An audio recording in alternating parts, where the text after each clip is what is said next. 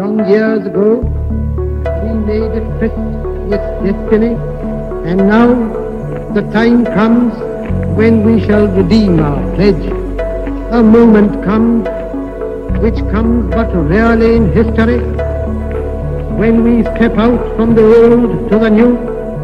It is fitting that at this solemn moment we take the pledge of dedication to the service of India and her people and to the still larger cause of humanity.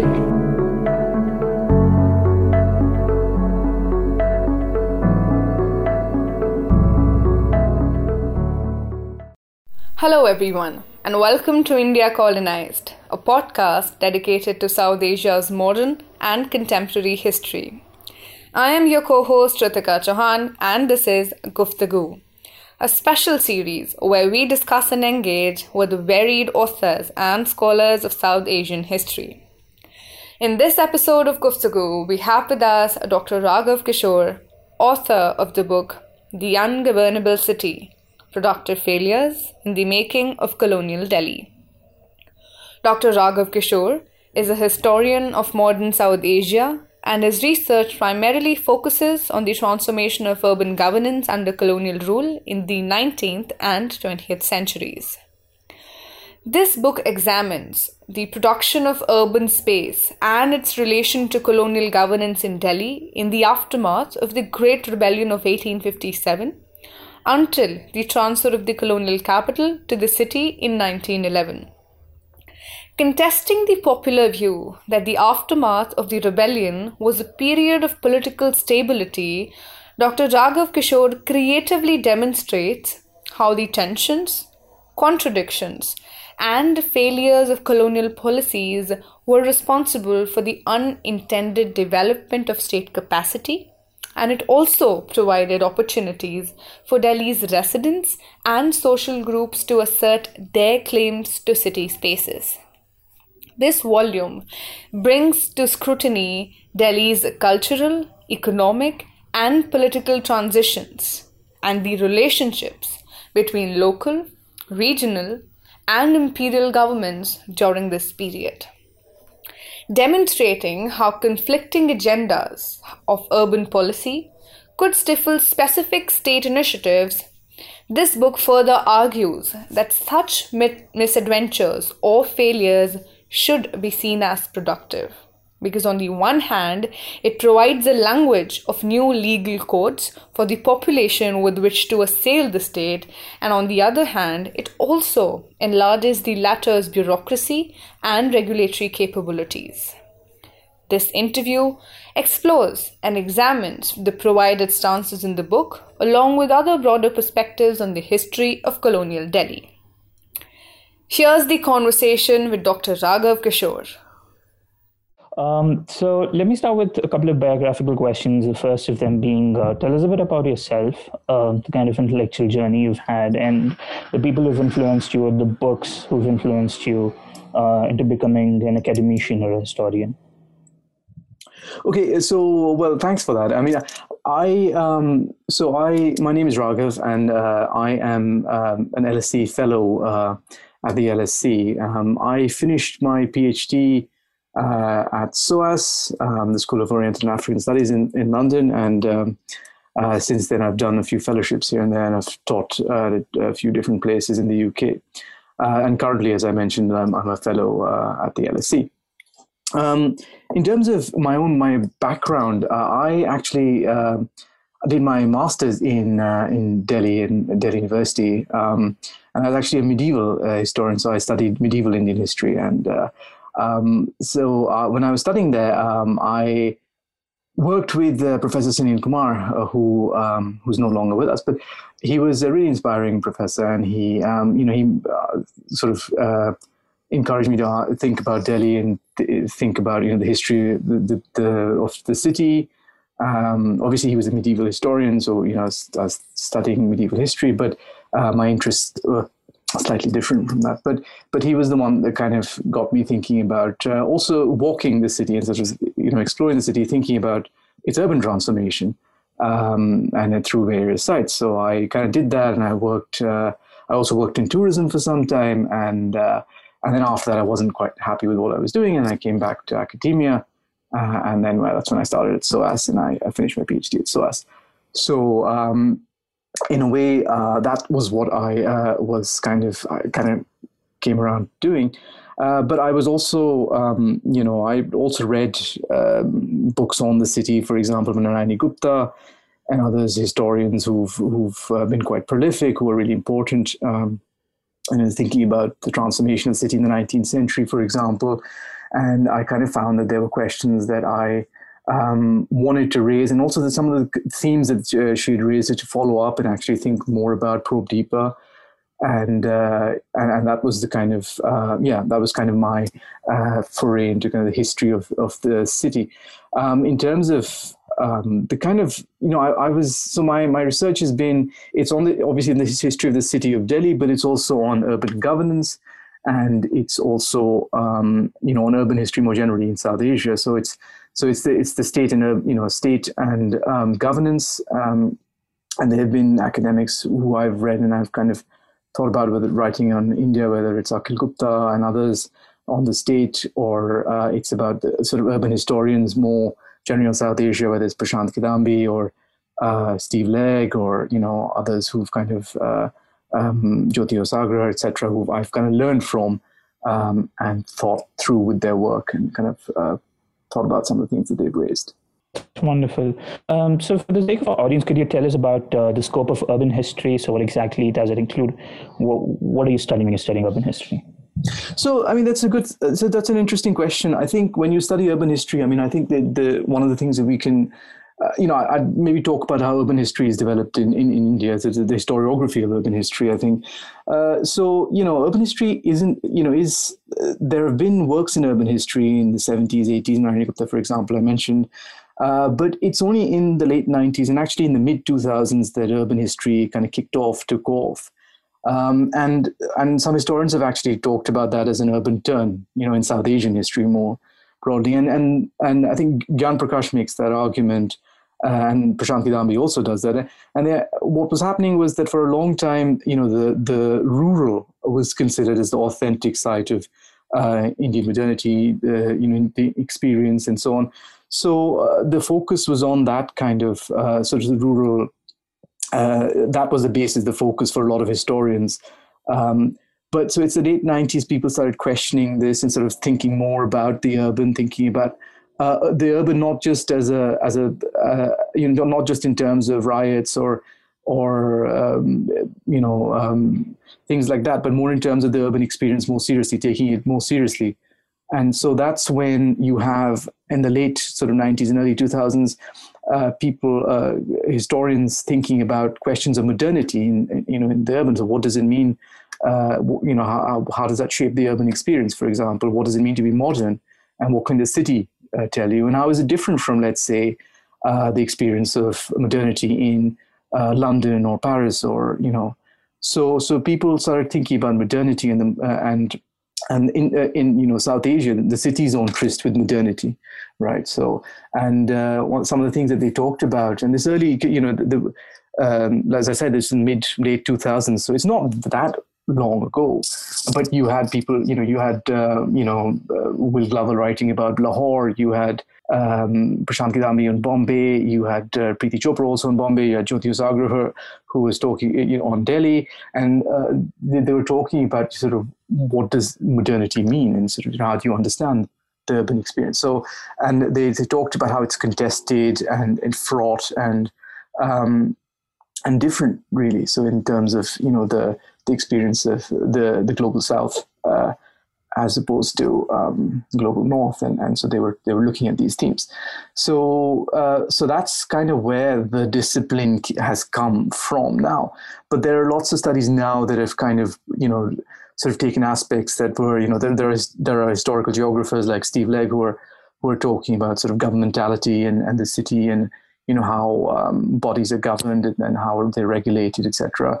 So there's work on that. There is there have been studies on suburbanization in South Asia, how that's different from, let's say, what's happening in the Americas and so on. So that's where the field is. And, in many ways, people are thinking outside of now, let's say, sort of these big cities like, the port cities or in colonial times, or Delhi, Bombay, Calcutta. These are the big kind of, so they're thinking outside of those, but they're also thinking in terms of thinking about periodization, thinking about, legacies between colonial, post-colonial, what the relationships are.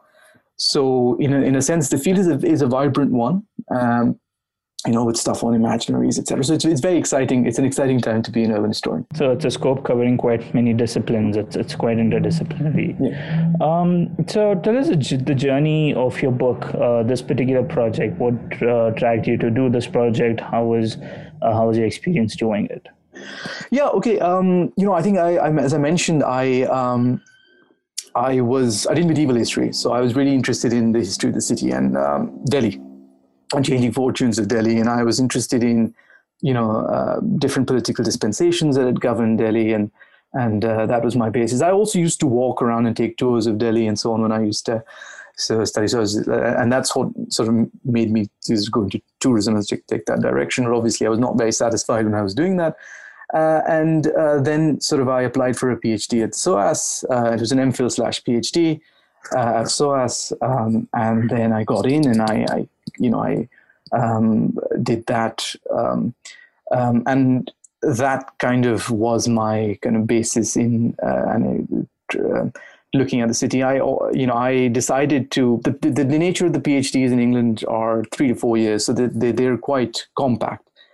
And so one of the things that I kind of shaped the questions, but also the archives and so on, was thinking about how I'd manage my time in those sort of 3 to 4 years in which I had to finish, really. So any kind of grandeurs and ambition or anything that I had about doing lots of different things, which I possibly would have done in 6 years maybe in America, but I had to think very carefully about what I was going to do, how I was going to manage my time, what kind of archives I would look at, and that kind of shaped also the questions that I was going to ask. And then obviously the experience of actually going into the archives made me change the questions that I had started off with because of the material that I had kind of looked at. And so that was how I kind of wrote. So talking about the archives, what were the kind of limitations that you had while doing your research, the kind of sources that might be missing, or, the access to archives records and how good they were basically kept or something of that?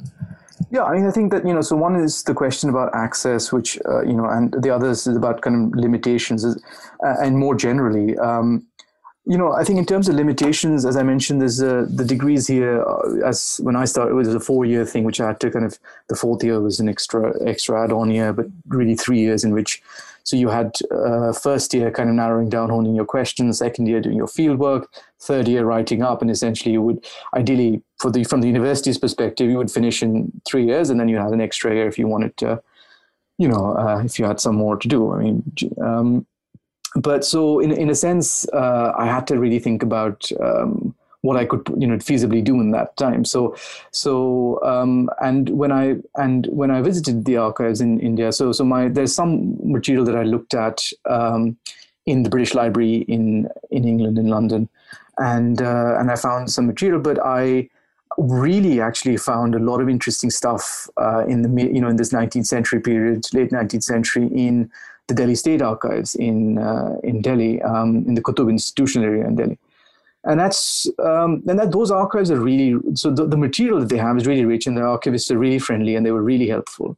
And the material isn't, at least the time that I saw it, wasn't organized really well. They were beginning to come to terms with what they had, and were beginning to come to terms with kind of making it more user friendly. And I think that that process is carried on now, and they are doing much better now than they were.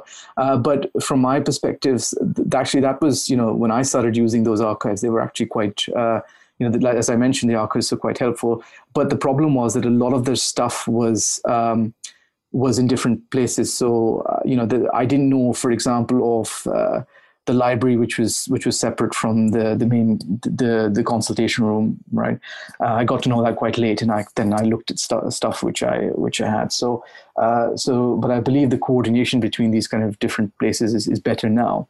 But back then, that was an issue that I faced. I also spent time in the municipal archives, which in the Delhi Town Hall. And actually, that's where I found that, there was a lot of rich stuff that I found. But the person who gave access to that, it isn't a formal archive. The person in charge of, public relations is who gave the material to me, what they had. Now, interestingly, they had more in a different area, in a different place, which I didn't know about. So again, there was that, it didn't work as an official archive, unlike the Delhi State Archives or the National Archives of India. So there was that issue that I had kind of in accessing work. But again, in terms of my own limitations is that, I looked at some work in literature in Urdu, which I can read, but ideally I should have spent more time looking at, petitions, etc., which I have some of them, but there are police records, for example, in the Nehru Memorial Museum Library from the 1860s to the 80s and so on, which, but they're written in Shikasht, so it's a bit tough to read. So there are issues that I kind of, had I spent more time, perhaps, and maybe that would have been resolved. But then again, given the positive time in terms of the 4-year degree and so on, so it was a bit difficult. So there are my own kind of limitations, but also the limitations of the archives that I kind of. So coming back to the book, just want to know the kind of approach and methodology that you've used to kind of build the narrative of your book. Yeah, in terms of, as I mentioned earlier, that one of the things that, historians have started thinking about is taking the urban very seriously on its own terms. And one of the points that the arguments is that, the modernity, for example, is negotiated, contested, etc. And that was one of the arguments brought about. So what historians have also done along with that is to show that, the state, for example, isn't omnipotent. It is lots of contradictions. There are lots of policy failures, for example. There are lots of incomplete plans, and it's not a monolith. So that's what they're arguing. And one of the things that I wanted to do in the book was to take this notion of policy failure, for example, or to place contradictions at the heart of the book and to think about what does that mean rather than actually to say that, well, as the end point of that. So I wanted to take it as the beginning and think about what does that do to the state and what does that, and the way that I came across was I sort of looked at the urban stuff that was going on in South Asia, but then I went back to the stuff on the state. So people who had written about sort of the state in South Asia, but also, Timothy Mitchell and others who have written on Egypt and anthropologists, etc., who have written on Africa. And I found, a couple of, particularly one that's came out about 10 years or so by William Cunningham, this book on Zanzibar, and when he also talks about the urban planning, and in Zanzibar, and so this kind of helped me to think about the notion of failure more critically and more sensitively, and handle it and think about what does it mean in terms of the longevity of the state, and I kind of linked the two together. The book touches also engages with literature on governmentality, for example, the more Foucauldian stuff as well.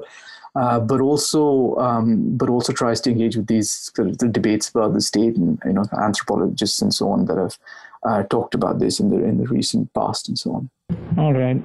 So before we can go into talking chapter-wise about your book, if you could, for the sake of our audience, in a brief manner, just tell us what the project is about, what exactly the book is about. Yeah, so the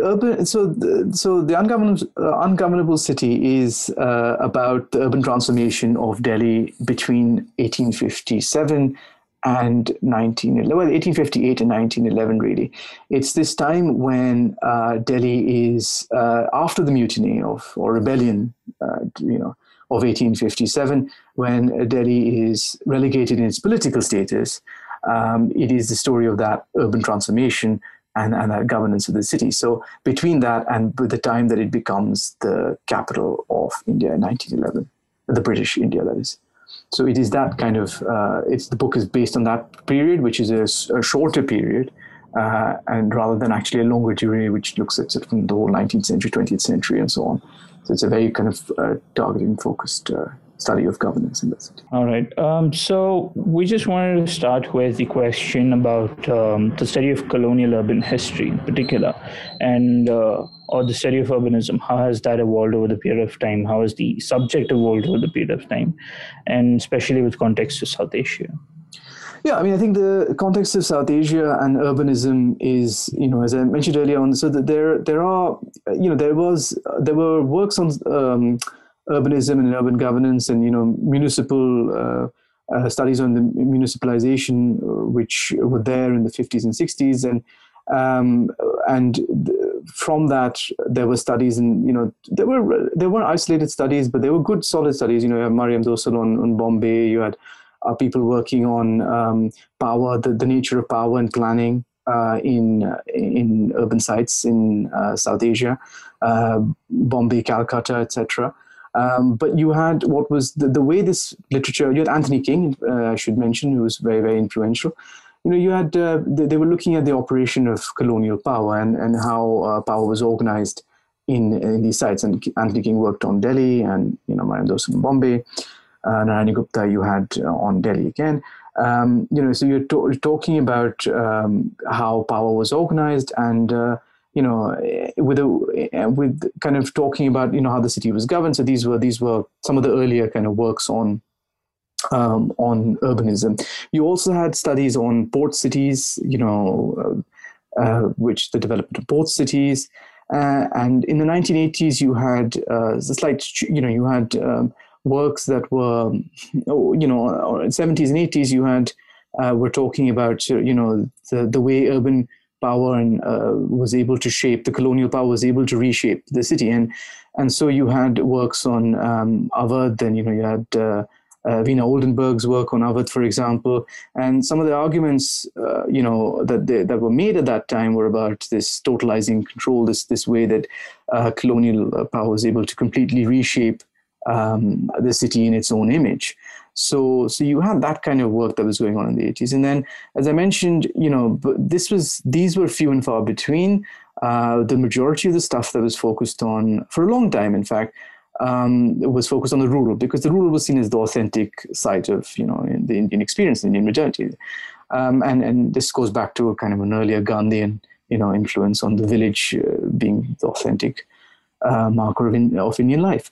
So that, but so in the late 90s, then there was a transformation in thinking about the urban. Gyan Prakash then talked about this in the Sarai, in an article in Sarai.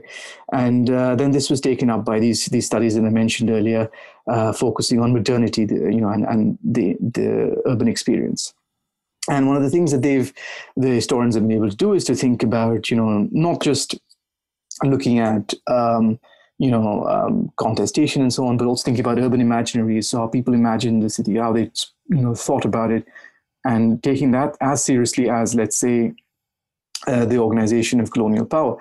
And and so the historiography, obviously this, I'm giving you a potted kind of history of this, but it's quite, as I said, it's quite a vibrant field and quite right now. Yeah.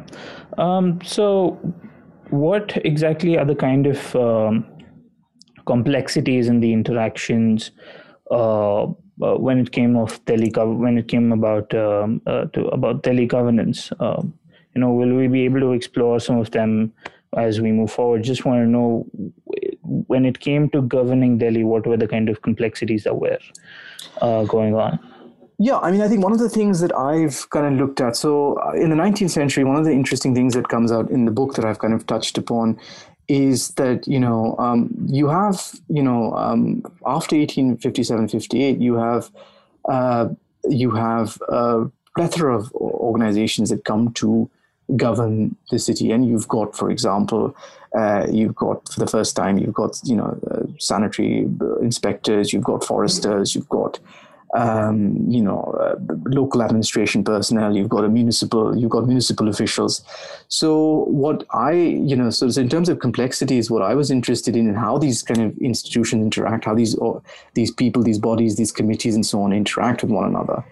And what I actually, realized is that if you read both along the grain and against the grain in the archive, you realize that it's quite a fractious, it's quite a contentious thing between these kind of organizations, between these agencies, between these bodies. And, there are accusations, there are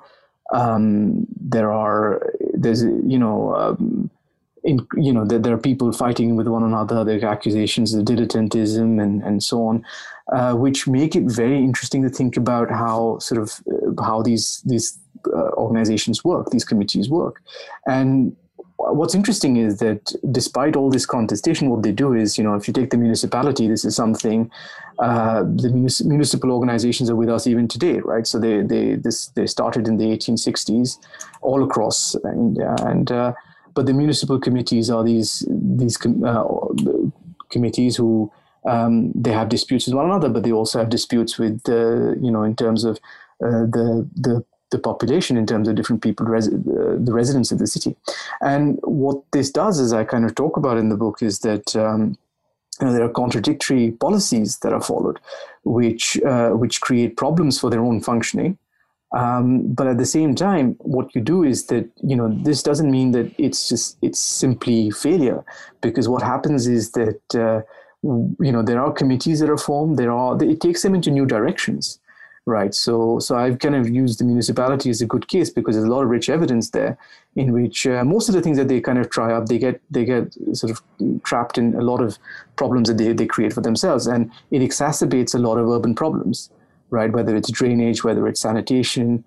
So they respond, their internal contradictions and so on are responsible for creating even more urban problems. But what that does eventually also is that, they have committees, they have surveys, etc., and all of these bodies, etc., work alongside, right? So they create kind of new ways of working around it. So while you have all these problems and you have these guys fighting with one another, you also have all these newer kind of ways that they're kind of thinking, oh well, let's do this then, let's do this to counter it, let's do this, and that creates new bodies, new people working there, increases its regulatory capacity, bureaucracy, and so on. So the state is expanding, is what I'm trying to suggest. So with the kind of interactions that are happening between these different governing bodies, the complexity arises, and that basically arises them to become, new opportunities rising up as they move on. Yeah. So if you could help the audience locate Delhi in context to your work and what the audience needs to know about Delhi before they can delve into the book further, before 1857 and during the period which your book covers. Yeah, I mean, I think so. To give a backdrop in terms of what's happening in Delhi, the period that I've looked at is, as I mentioned, after the mutiny of 1857, the rebellion of 1857. And there's historiography on this too, in terms of, whether it should be called rebellion, whether it was a mutiny. The older colonial term mutiny isn't accepted. It's accepted as a rebellion, but not necessarily. And there's a thing between a war of independence or rebellion. So there's that kind of historiography on this. But, but prior to this, we have in the 19th century, in the early 19th century, you have, you have the city, which is, as Narayani Gupta suggests, is a city between two empires. You've got obviously the Mughals who are still in Delhi, but you've got the residency system in Delhi, which is where the resident has controls the shots. But the historians have also suggested that Michael Mann and so on have worked on Delhi and said that despite there being these kind of two points of power, one has to see that that there is, for example, a lot of chaos at this point in time because of the way the residents don't really have a grip on things the way they work, right? So they have to. So you have grain riots, and you've got a lot of things that happen in which it causes quite a tumultuous situation there in the early 19th century. What the rebellion, of 1857 does, it effectively takes away the Mughals, right? So it takes away the Mughals, and what happens with that is that there's also a vacuum in the city, because what happens is that just after the rebellion of 1857, Muslims are ejected from the city, right? So the Muslims are held as the key conspirators of the rebellion, and they are the ones who are the fingers pointed at the Muslims of Delhi as being part. So the Hindus are also ejected, but they have their temples aren't destroyed, for example. So there's a very clear bias there in terms of how retribution should be carried out or not. There's also there are some that who are also negotiating, people who live in Dariba, etc., who are also trying to negotiate with the colonial government and so on afterwards. And one of the things that I picked up in the book is that it's to think about that just after the rebellion, the state is not just a case of destruction and devastation. It also wants to reestablish its power, and one of the ways it does that is to try and think about who it can co-opt into sort of intermediaries. And that's where the question of sort of property allocations and so on comes into the discussion. And also sort of in terms of the municipality, where who is to be co-opted, who's been loyal, who is not. The question of loyalty hangs upon quite heavily on the administration, and that question of loyalty is something that they have to deal with and they have to grapple with, whether it's in the municipality, whether it's in allocations of property, and this gives a bit of scope for people to negotiate. Obviously, it's on different terms, but it gives people a little bit of how we should go about. And Right. So I was going to come to the question about how the colonial authorities were compensating the loyal Indians, and the whole question of loyalty and the distribution of, the property, the process and mechanism. Could you briefly cover about the process and the mechanism which they took in order to compensate these loyal Indians? Yeah. So I think the compensation thing I found that very interesting when I was looking at it, because, the standard narrative that was given is that there is a lot of wanton destruction after the rebellion, and in terms of there are these prize agents who loot property and who kill and so on. But one of the things that I kind of found was that actually you have at the higher levels of the government of India, you have people like John Lawrence, etc., Viceroy Canning, who are talking about, well, hang on a second, we also need to reestablish power. So when we need to do that, we need intermediaries who are loyal. So there's from the upper echelons, there is a thing that this needs to be done at the local level. We just can't go on, So very quickly you have this question of compensation to who's loyal. Now, obviously, when you say who's loyal, there needs to be some process of carrying this out. And what happens after the rebellion is that, the question of compensation is then weighed upon on the heads of the local, it comes across and the local authorities have to deal with that. So, well, how do we create a loyal base and how do we compensate them for their losses, right? And this then is carried out, this process is carried out by property, through the mechanism of property. And the way they do this is it's quite convoluted, because what they want to do is they want to compensate people for their losses, but they don't want to compensate by giving cash, because the state obviously is very fiscally, they don't want to spend money. On the other hand, you have demolitions taking place in Delhi. So you've got the army, which is clearing area, which says it needs a firing line. So it says, well, outside the king's palace, outside the Lal Killa, you need so many yards of demolitions. And there's a very dense, the settlements it's quite dense, and it's quite, what they want to clear up includes a lot of, katras and a lot of mohallas and so on. So they want to clear all this area up, and obviously in that there are people who they want to say, okay, these are loyal people. They might have big mansions, etc., or they might have had people who've been. So anyway, they have to think about how they should compensate those, but they don't want to give them cash. So you've got this demand coming up, but you've also got the military that says from time and again that we need to clear more, and we need to clear a second round of areas. And so the level of kind of this firing line needs to be a bit more, right? So more properties come into the play.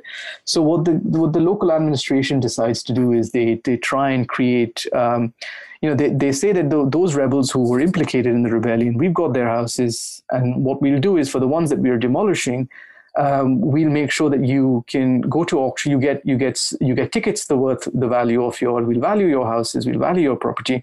We give you tickets once they're demolished. With those tickets, you then go over and you can buy the stuff at auctions. You can bid the value of that. So this is this kind of mechanism that they create.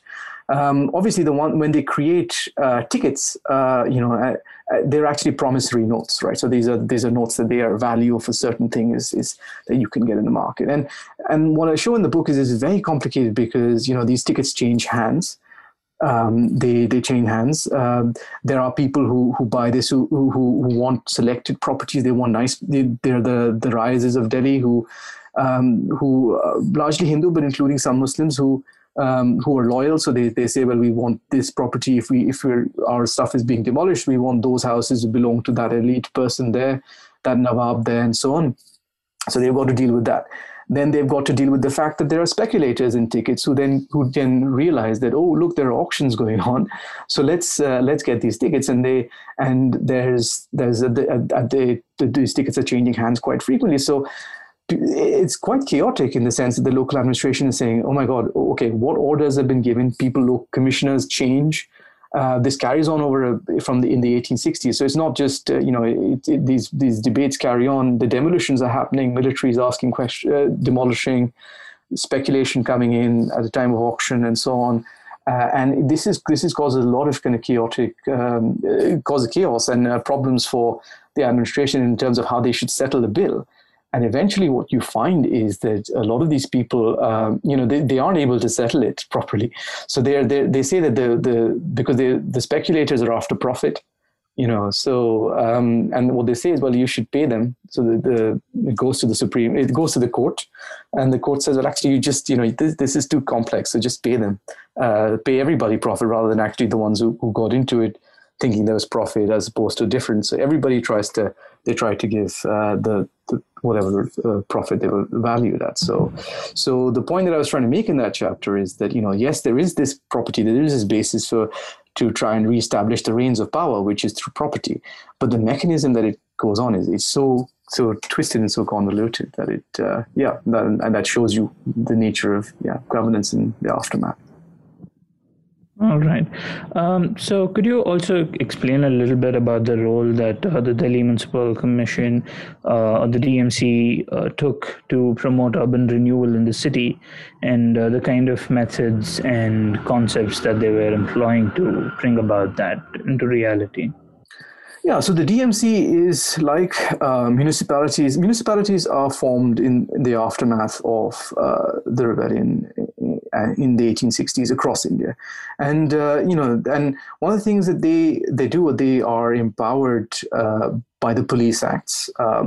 They have a lot of powers to effect sanitation and to remove obstructions, etc. In the city, and they have these powers vested in them through the police acts. But what's interesting is that unlike, let's say, municipalities in England, for example, a lot of what they call insanitary in South Asia, there are many more activities that come under the banner of insanitary activities in South Asia than it does. So there's a racialized way that that the municipality functions, I think.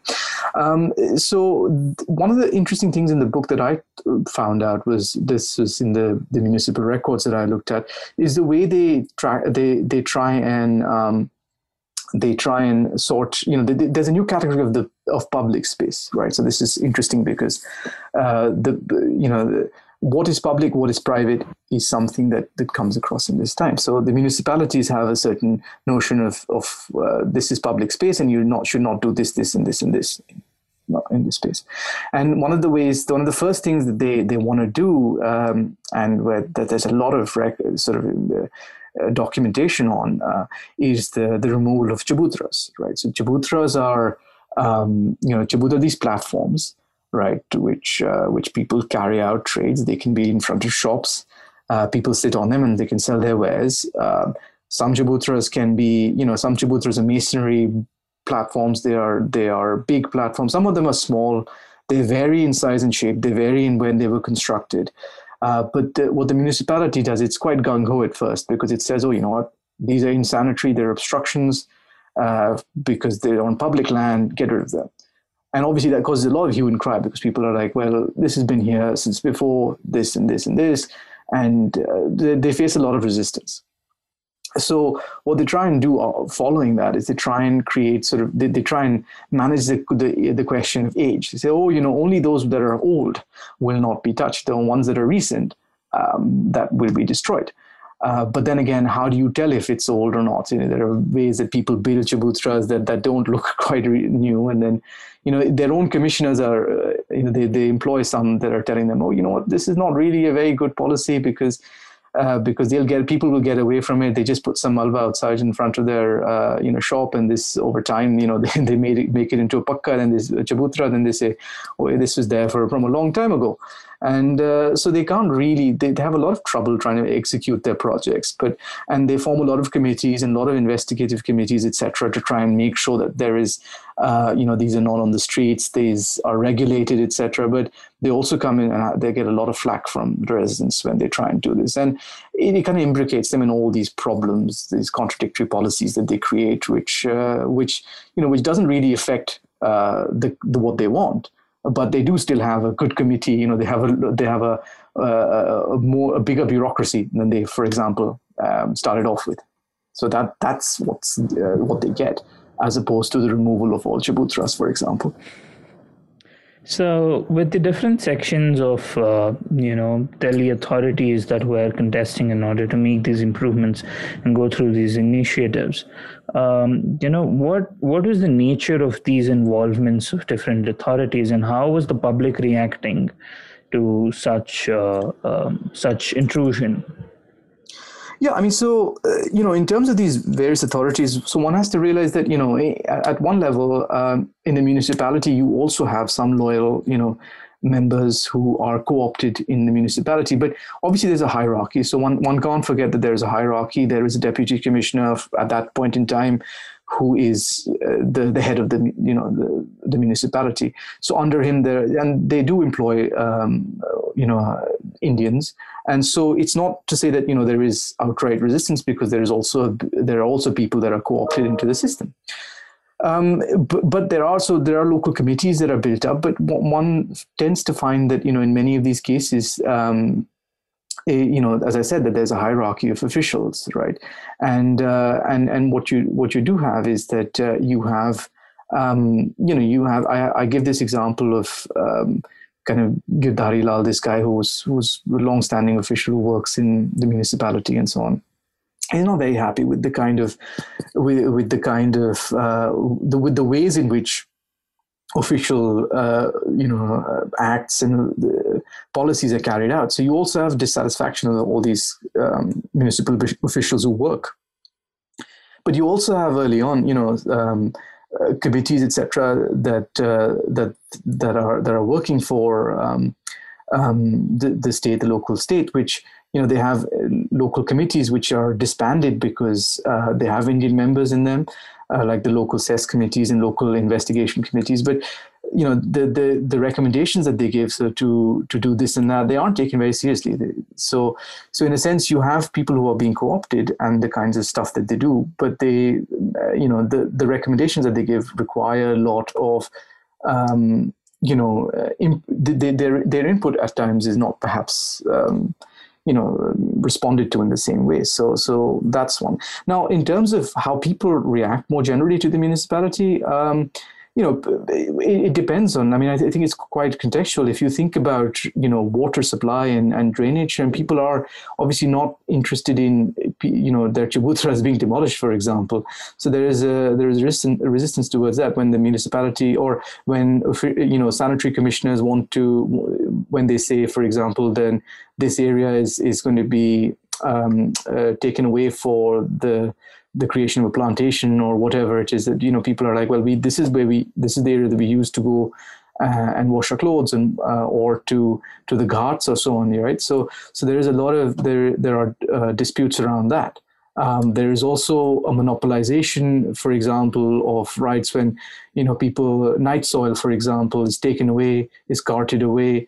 And there are agreements made previously between the Mughals or previous administrations and zamindars that you take away the night soil for your fields at this rate, or this is how you collect it, or these are the people who, but the municipality, for example, then decides that it has a monopoly over these things, and it should dictate the prices, it should dictate how people work, it should conscript people. So there are people who are annoyed with it at that, where there's a level of zamindars, but also people in terms of people who clean, right? So sweepers, for example, and one of the things that I've actually talked about is how the municipality kind of is very exploitative in terms of sweepers. It does not give sweepers the kind of things that they were given previously, and it tends to exploit them more. So it forces them to do the certain types of work for very little. So there are these disputes that come in, and so one has to see it as a very layered thing in terms of instead of seeing it as people of resistance and cooperation. It isn't that. It's much more kind of how negotiation happens at different levels in society. All right. So a part of your book, it comes to talk about religious rituals in public space, processions. So if you could tell us a bit about the regime's reactions when it came to religious processions, and what were the contradictions that arose, especially when it came to the ambiguity between colonial governance for street processions in particular. Yeah, so the chapter that I wrote that I wrote in the book was about the Sarugis. So the question of Hindu and Muslim animosity and riots and so on in the late 19th century over processions has been dealt with in a lot of the literature. And one of the things that I was interested in was to see how kind of newer social groups, as I call them. When I say new, I say the Sarugis, for example, are quite economically, they're powerful. They're Jains, so they're Digambar Jains, but they call themselves Sarugis. And one of the things that I looked at was how these people become, they want, what their main demands are, that they should be allowed to carry out their religious processions in the main thoroughfares of the city, right? Now, this is a history to it. Why the main thoroughfares of the city is because in the early 19th century, you have Sarugis who are in Delhi. There are a limited number of them. These people who want to create new temples, and they want to create and when they try and take their processions out in these main streets, it's prohibited, because they said, okay, you have smaller streets to take out your processions, but let's say in the main thoroughfares, whether it's Chandni Chowk or otherwise in Delhi, it's only Dashera, or it is it's Muharram. These are the big so the main festivals that can go. So there's obviously a hierarchy in which the Mughals, for example, early on see the festivals there. So it's the main festivals, and they cannot be taken out at the same time. So the Mughals are think very hard about that, and they say, well, okay, this is for these major celebrations, like the Shera for Hindus, and Muharram Eid, for example, this is where you go on Chandni Chowk. Otherwise, you have your smaller streets to carry out your. So what they do in the early 19th century, actually, and so I retrace some of this, is that they actually try their luck when they know that, there's a new administration in town. When the East India Company takes over the city of Delhi, this is slightly before the period, but I try and give some backdrop to this. Is that they try and ask the commissioners and so on for permission. They do it in a very clandestine way. They try and take out processions, etc. And this creates a ruckus, and they're banned. Now, after the rebellion, they find that the Mughals aren't there, right? So the Mughals have been taken care of by the British administration. And there's a new administration in town. It's not the East India Company anymore. This is the Crown rule. So. And you have lots of proclamations that are issued by Queen Victoria and so on that, this is a new government in town, and you have equal rights, and you have an even-handed approach in equal rights and so on. So they find a way in which they say, okay, well, this is now an opportune moment to galvanize their efforts and so on. So what they do is they try and lobby the governments, but the officials are uncertain about whether they should or they should not allow these, because these are novel processions. So what happens out of a long and again convoluted process is they actually ban them, despite there being an order that everyone is allowed on all spaces. So this is the order, the official Queen Victoria's proclamation, but yet the local authorities of Delhi ban any sort of thinking that they're public disturbance, they would call disturbances. So you have these contradictory orders that are set up. On the one hand, everybody can have access to all the spaces as long as it doesn't result in public order. But then you also have this fear of these people rioting and so on, because what they don't want, the local administration, is that Hindus and the Sarogis start fighting. Right, they're like, okay, these are the people who are going to be fighting, and then that there is rivalry and so on over marriage and so on, customs and so on. So that takes place, and these guys Sarogis very skillfully lobby different levels of the government over a period of 15, 20 years. They realize there are contradictory orders, so they if they say, okay, the local authorities have banned it, but then the government of Punjab seems very keen on reversing this. We're not keen, but the government of Punjab is very keen on not intervening in religious customs. So that's the issue. So they say, well, they're intervening in our religious custom, but you said you would never intervene in religious customs and so on.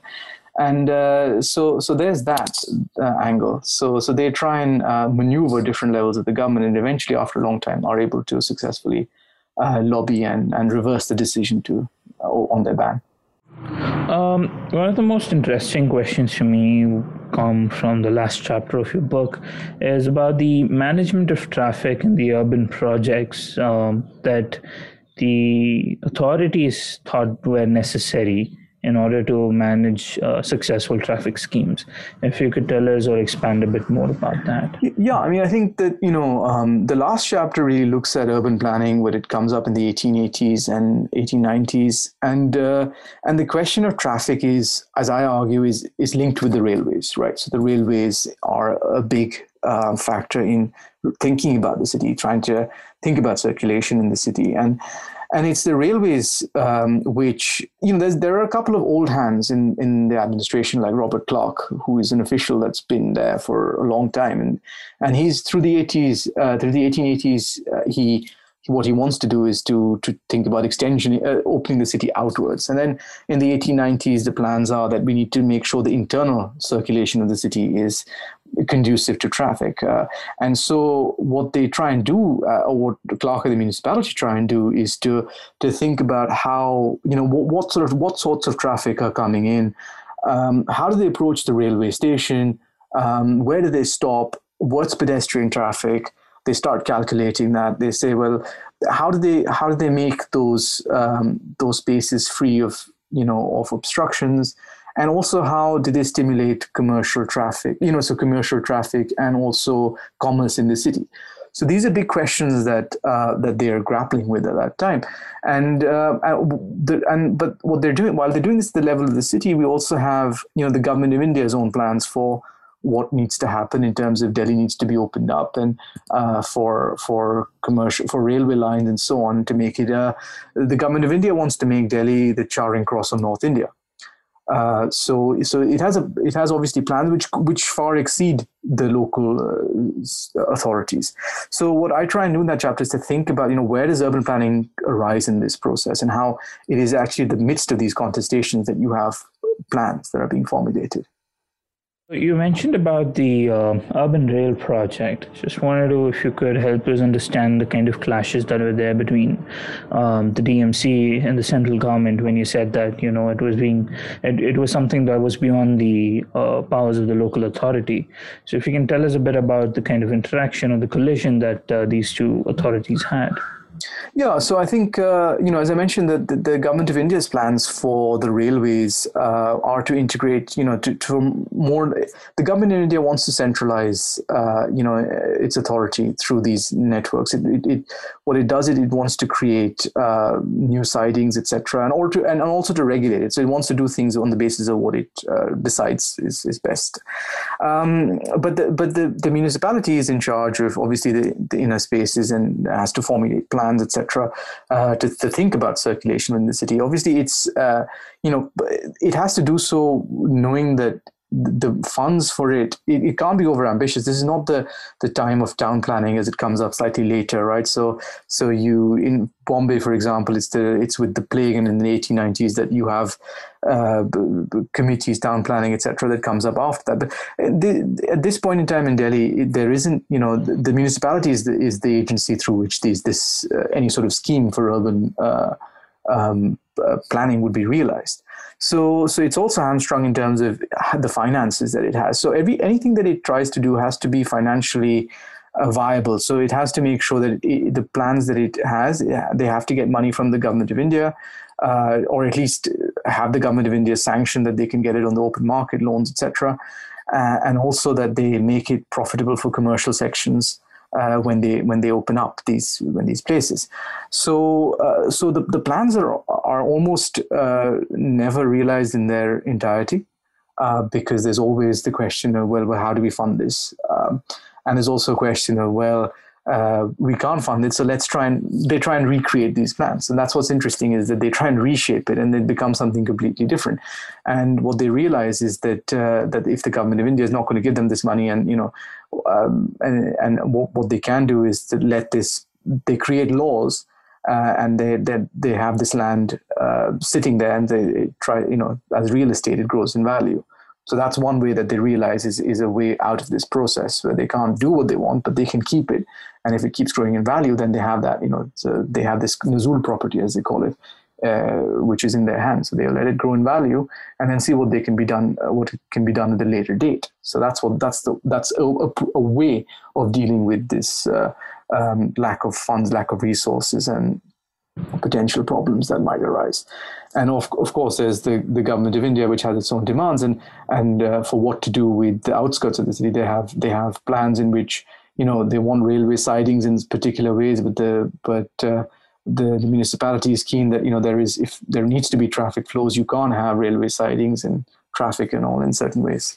So that's when the confrontations come.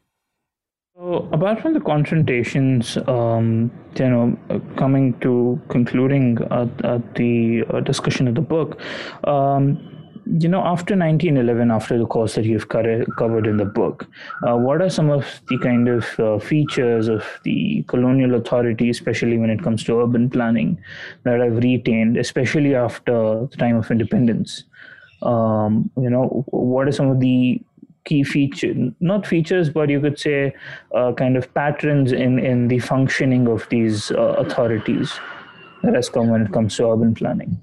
Yeah, I mean, I think one of the arguments that I've tried to make in the concluding paragraphs of the book, in the conclusion, is that if you take the municipality today, as there is in Delhi, for example, if you take the Municipal Corporation of Delhi, right, the Delhi Nagar Nigam, that I think there are legacies of the colonial that can be traced into the post-colonial.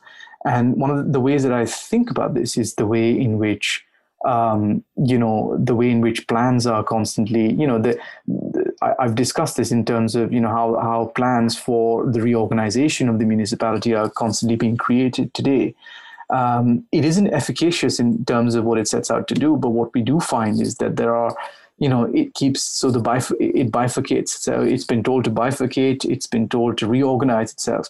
So what we do find is that, if you take the sweepers dispute that there was in the East Delhi, I think it was in 2017, if I remember correctly, that the sweepers, they went on strike. They said, we're not going to clean unless, and there was garbage on the streets in East Delhi, because the East Delhi Municipal Corporation refused to pay their salary, saying we're not, the funds, etc. And what was realized after this debate is that what they'll do is to reorganize this further, the municipal corporation further, to make it more efficacious.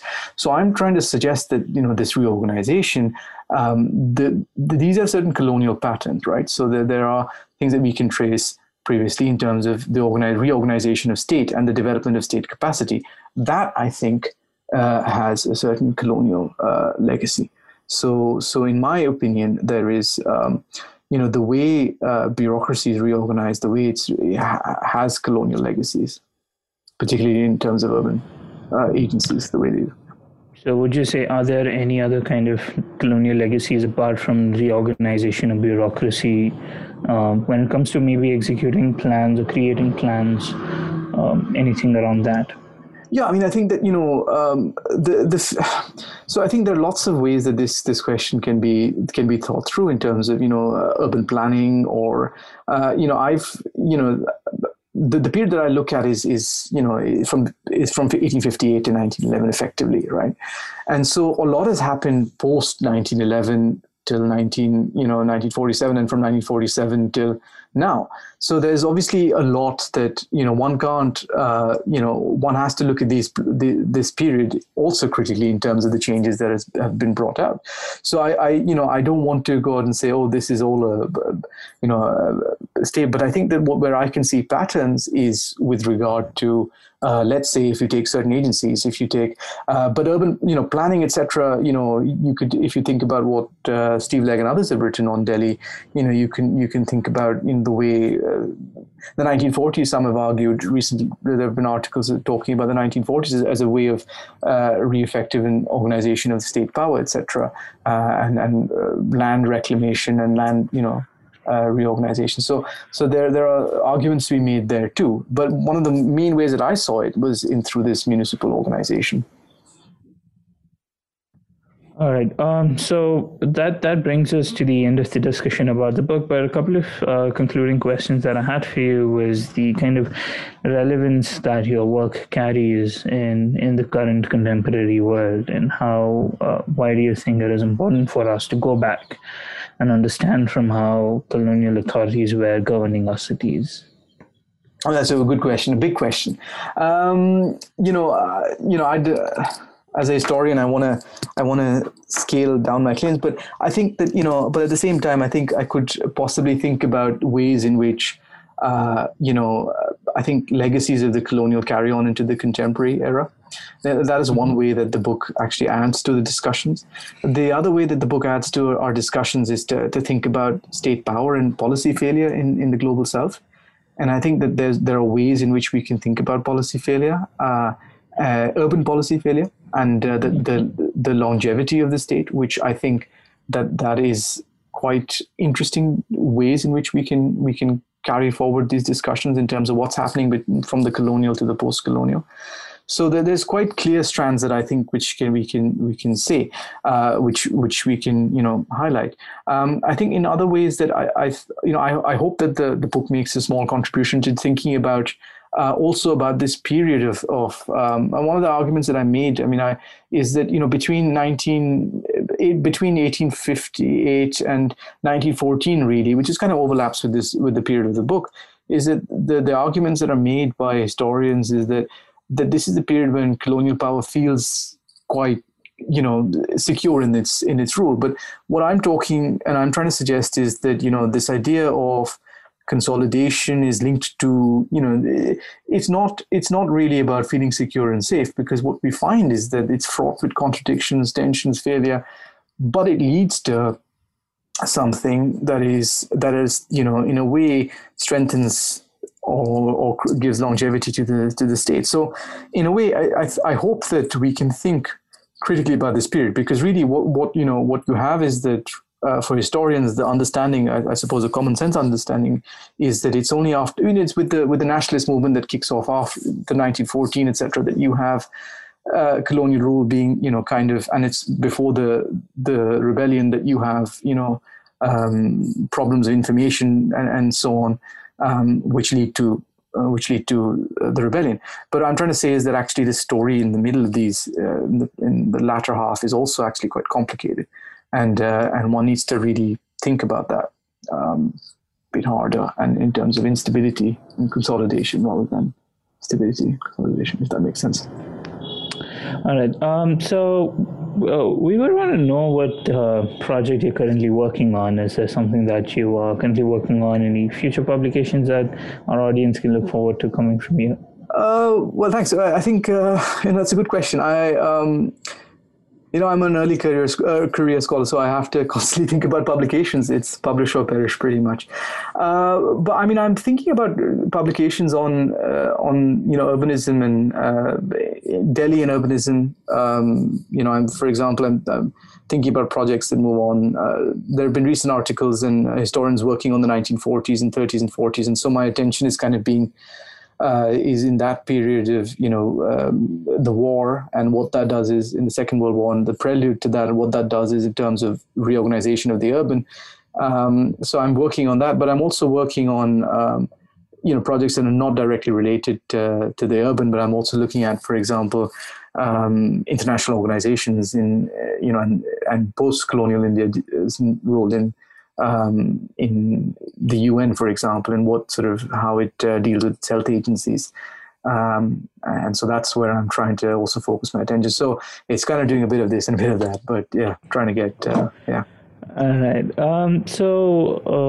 A last question about for someone who wants to explore South Asian colonial urban history or urban history in general, what sort of suggestions would you have? And something as a personal question for myself, is it for people who would want to study this and come into a field such as academia? I've never really heard anyone talk positively about someone making a career in academia. Everyone's been a little skeptical, or they warn you generally about the vices of the field. So, how does someone who's aspiring to be an academic in say, not just urban history, colonial history, what would you suggest to them? What are the things they should look out for? What are the early mistakes would you say one should avoid, or experiences one should gain? Okay, that's a very good question. Also, because I find myself I'm, as I mentioned, I'm an early career academic, so I'm going through the motions.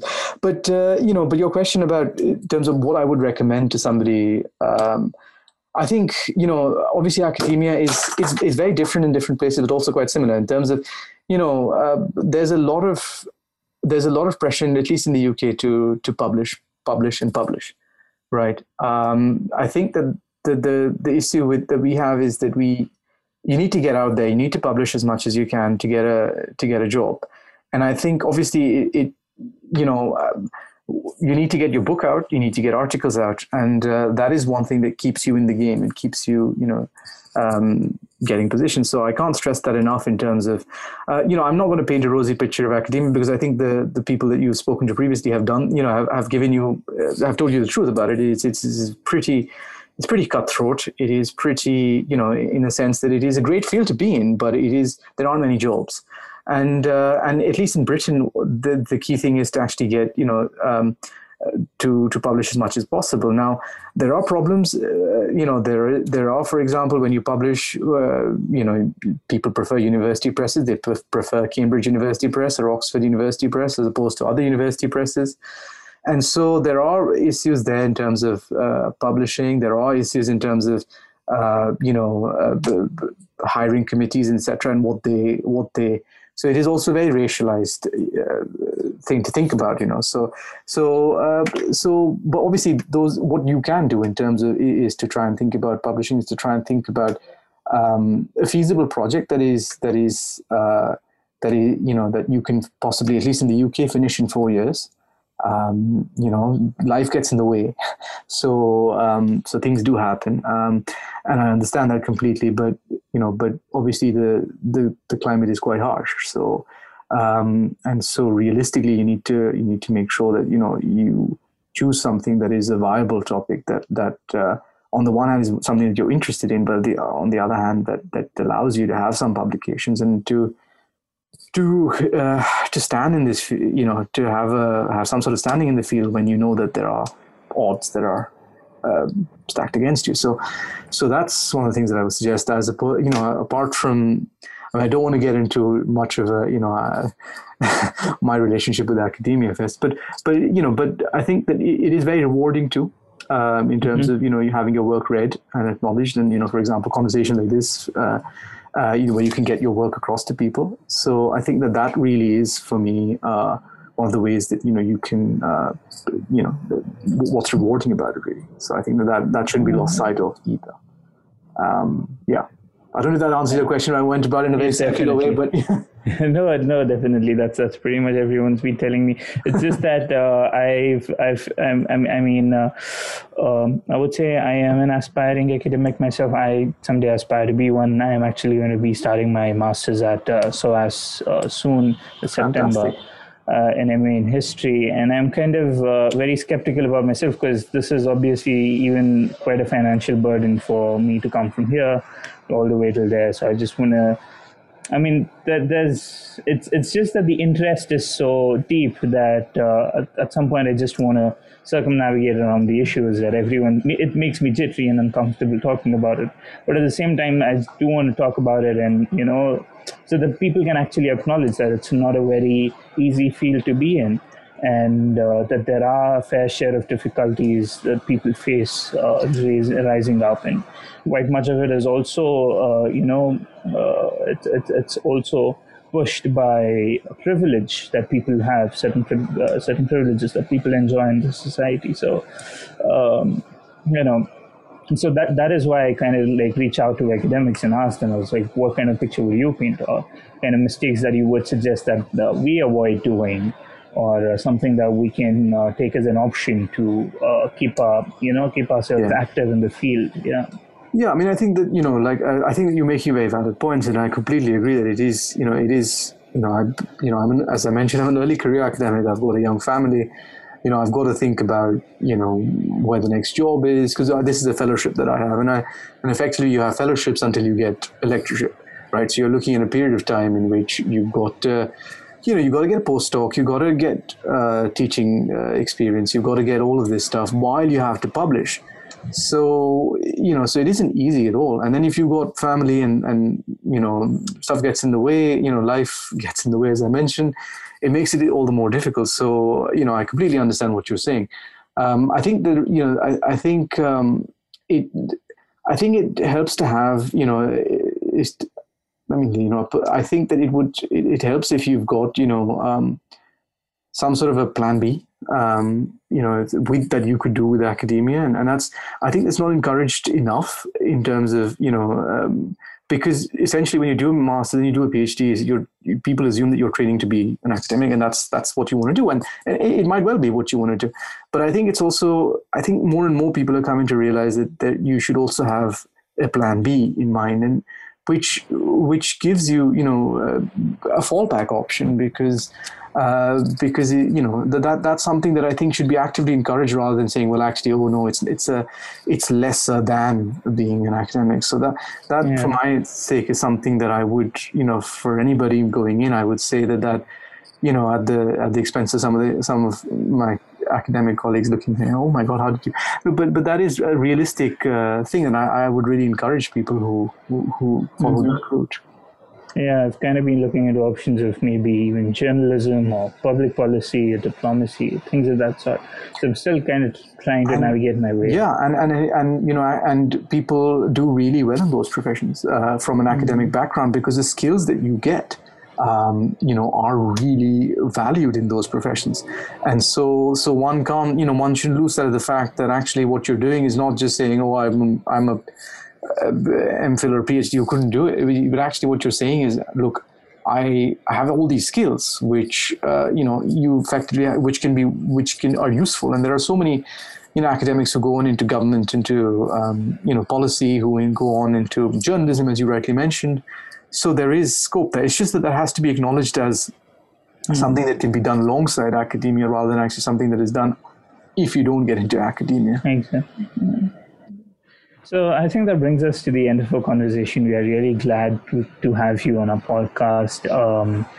Thank you so much for joining us. No, thank you for inviting me, and thank you for the conversation. Thank you so much. Thank you everyone for tuning into this conversation with Dr. Raghav Kishore. We really hope you enjoyed the conversation, and if you did, please consider subscribing to our channel and podcast for more such amazing content. There is a line of series of such amazingly curated interactions with authors and scholars on the history of the subcontinent. Check out our website www.indiacolonized.com for more blogs and podcasts exploring the tales of India's contemporary history. Do follow us on our social media sites for more exciting updates.